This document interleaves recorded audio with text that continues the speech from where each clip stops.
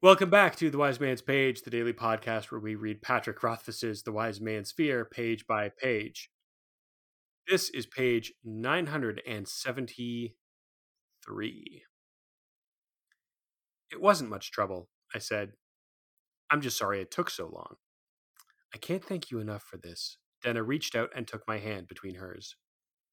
You would think that would have helped, that a gift and clasped hands would make the difference between us, but the silence was back now, stronger than before, thick enough that you could spread it on your bread and eat it.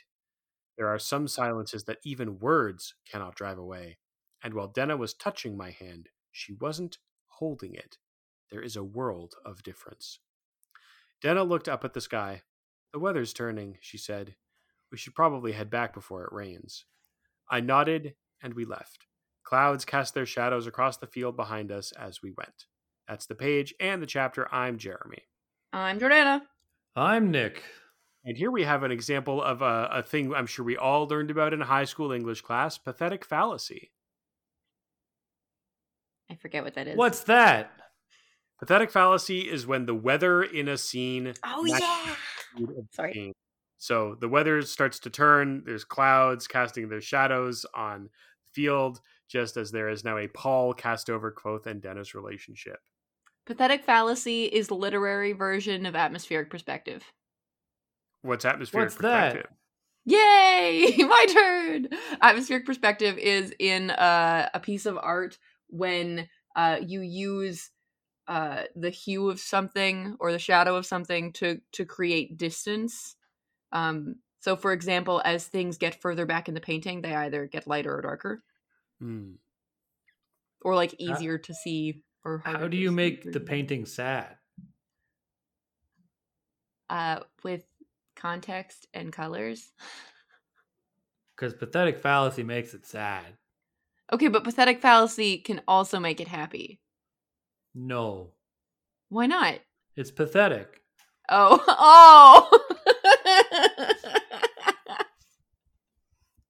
Oh, that is sad. Okay, to the page. As I said yesterday, I think that what Quoth says here makes it worse. I think that if Quoth had said, instead of, it wasn't much trouble, if he had gone, yeah, man, I had to set fire to his rooms and I pissed on his clothes. It was hilarious. And then they could exactly. Like, I set up an elaborate heist with all my friends. This is a case where self-deprecation and modesty do not serve him. Yep. Yeah, you change the subject, you bond over what a pill Ambrose is, you have a laugh over your honesty is the best policy.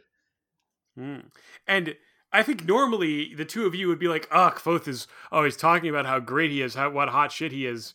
But this is literally a time where he should be less humble. Yeah, this is true. Again, might have saved it, but I think the damage is done. Here they are. The fallacy is pathetic. Mm-hmm. Also, you don't need to be talking about how hot shit you are in order to properly tell that story with honesty. So, I think that's true. You can just have a laugh. It could be like it could be a an absolute legend story. Mm-hmm. Quoth is a mad lad. It's true. The maddest of lads. This is another example of silence that is inhabited with physicality, with weight and texture. Silence that is characterized. I'm not suggesting that it's related to the silence of three parts, but it's interesting that silence is a recurrent presence in the book, often a negative one, often a pathetically fallacious one, if that is in fact the past tense of pathetic fallacy. I'm going to make an executive decision that it is. Sure, why not? What is there to lose? Jeremy, if you give a lot of oral sex, are you fallacious? Okay, wait, what? Oh, yes, I see it. If you give a lot of oral sex badly, are you pathetically fallacious? Yes, definitely. But you're like kind of sad about it. You're like, oh, I don't do this very often, so don't get mad, okay? Yeah, just what everybody wants, a sad blowjob. Not just sad, but like kind of looking for sympathy. Yeah, contemptible. A contemptible blowjob. Oh, I'm just a birthday boy. I'm just a little birthday boy. You wouldn't refuse a blowjob from a birthday boy. You wouldn't bukkake me. I'm just a little birthday boy. I don't understand this meme to its full extent. Don't worry, Jordana. Is Jordana. there anything else you want to talk about on this page, Jordana? Yes, I did have a note briefly to transfer over from the other page, which was we were talking about Denna and how she reacted to the ring and how she reacted with the to the Kvothe and Ambrose situation.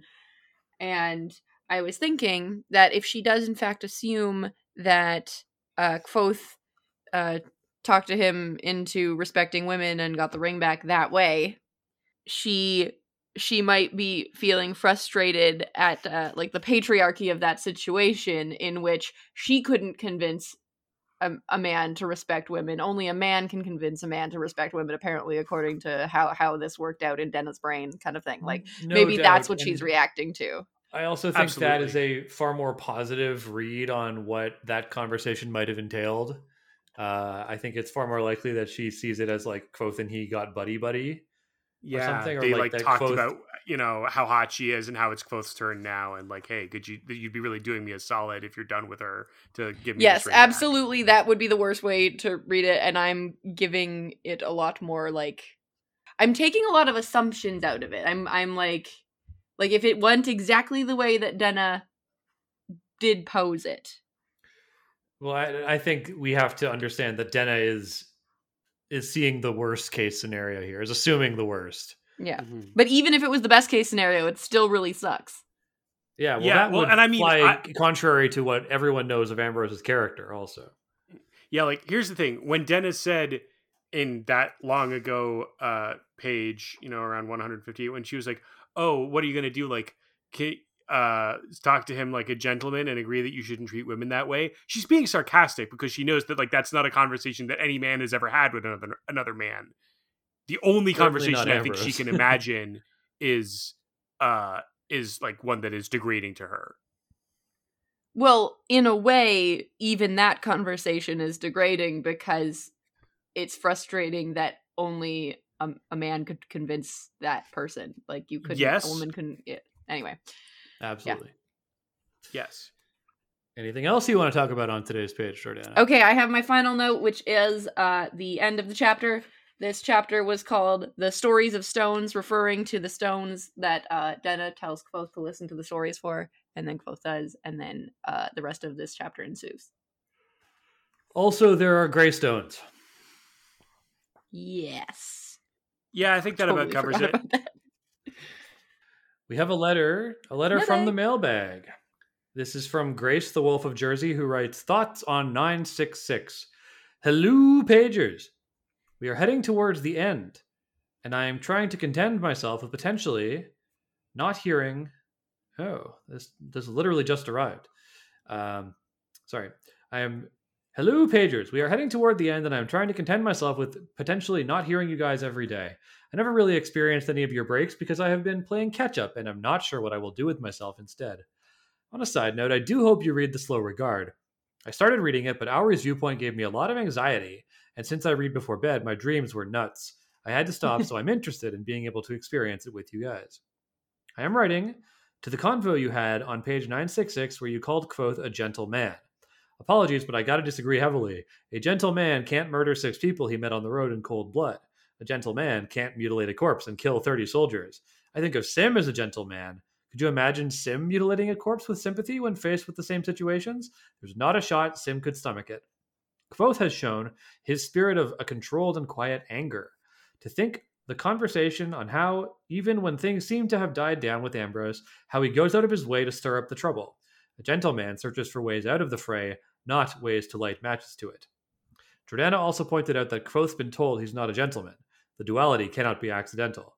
Excited to continue. Thank you for all you do. Signed, the Wolf of Jersey. Yes, I agree. Also, I have questions. I mean, I don't agree because my counterpoint is I think if a gentleman got mad, then he could kill a bunch of bandits in the woods. That's sort of the point. Jordana, what are your questions? Okay, my questions were, how is Hello spelled? It's H-E-L and 3 O's. Excellent. Perfect. I'm so glad. See, I was thinking that maybe it was like HELLU, but I'm really glad that it's not because it's the Wolf of Jersey and they're howling, and that's just gold. That was that question 1. I forget what question 2 is, but I like this letter and I agree. Yeah, we will do some kind of coverage of Slow Regard. I was thinking about this today. We haven't really talked about it still.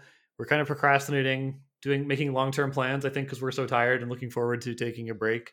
This is the first time I've breaching it with you guys, but I think we should do a page by page of Slow Regard. Now, that said, I mean, it's not that big a commitment. Slow Regard is small. I would be down. Not until after your wedding, though. Yeah, of course. No, definitely not. Probably a full year's break, but we'll talk about that later. The other thing is that Slow Regard, the pages are smaller, so there will be less to talk about, and it's also less, or it's more obtuse. But, in keeping with the spirit of our podcast, I think we should do page by page. I'm down. All right, Jeremy's outvoted. I mean, that's not fair. We shouldn't do that to Jeremy. It's outrageous. Maybe we can bribe him. I love democracy. How can I be on the podcast and not be granted a decision about what denomination of pages we read in? You are a co-host of this podcast, but we do not grant you right of the rank of page decider. Page decider can only be 2 or more in tandem. Always 2 there are.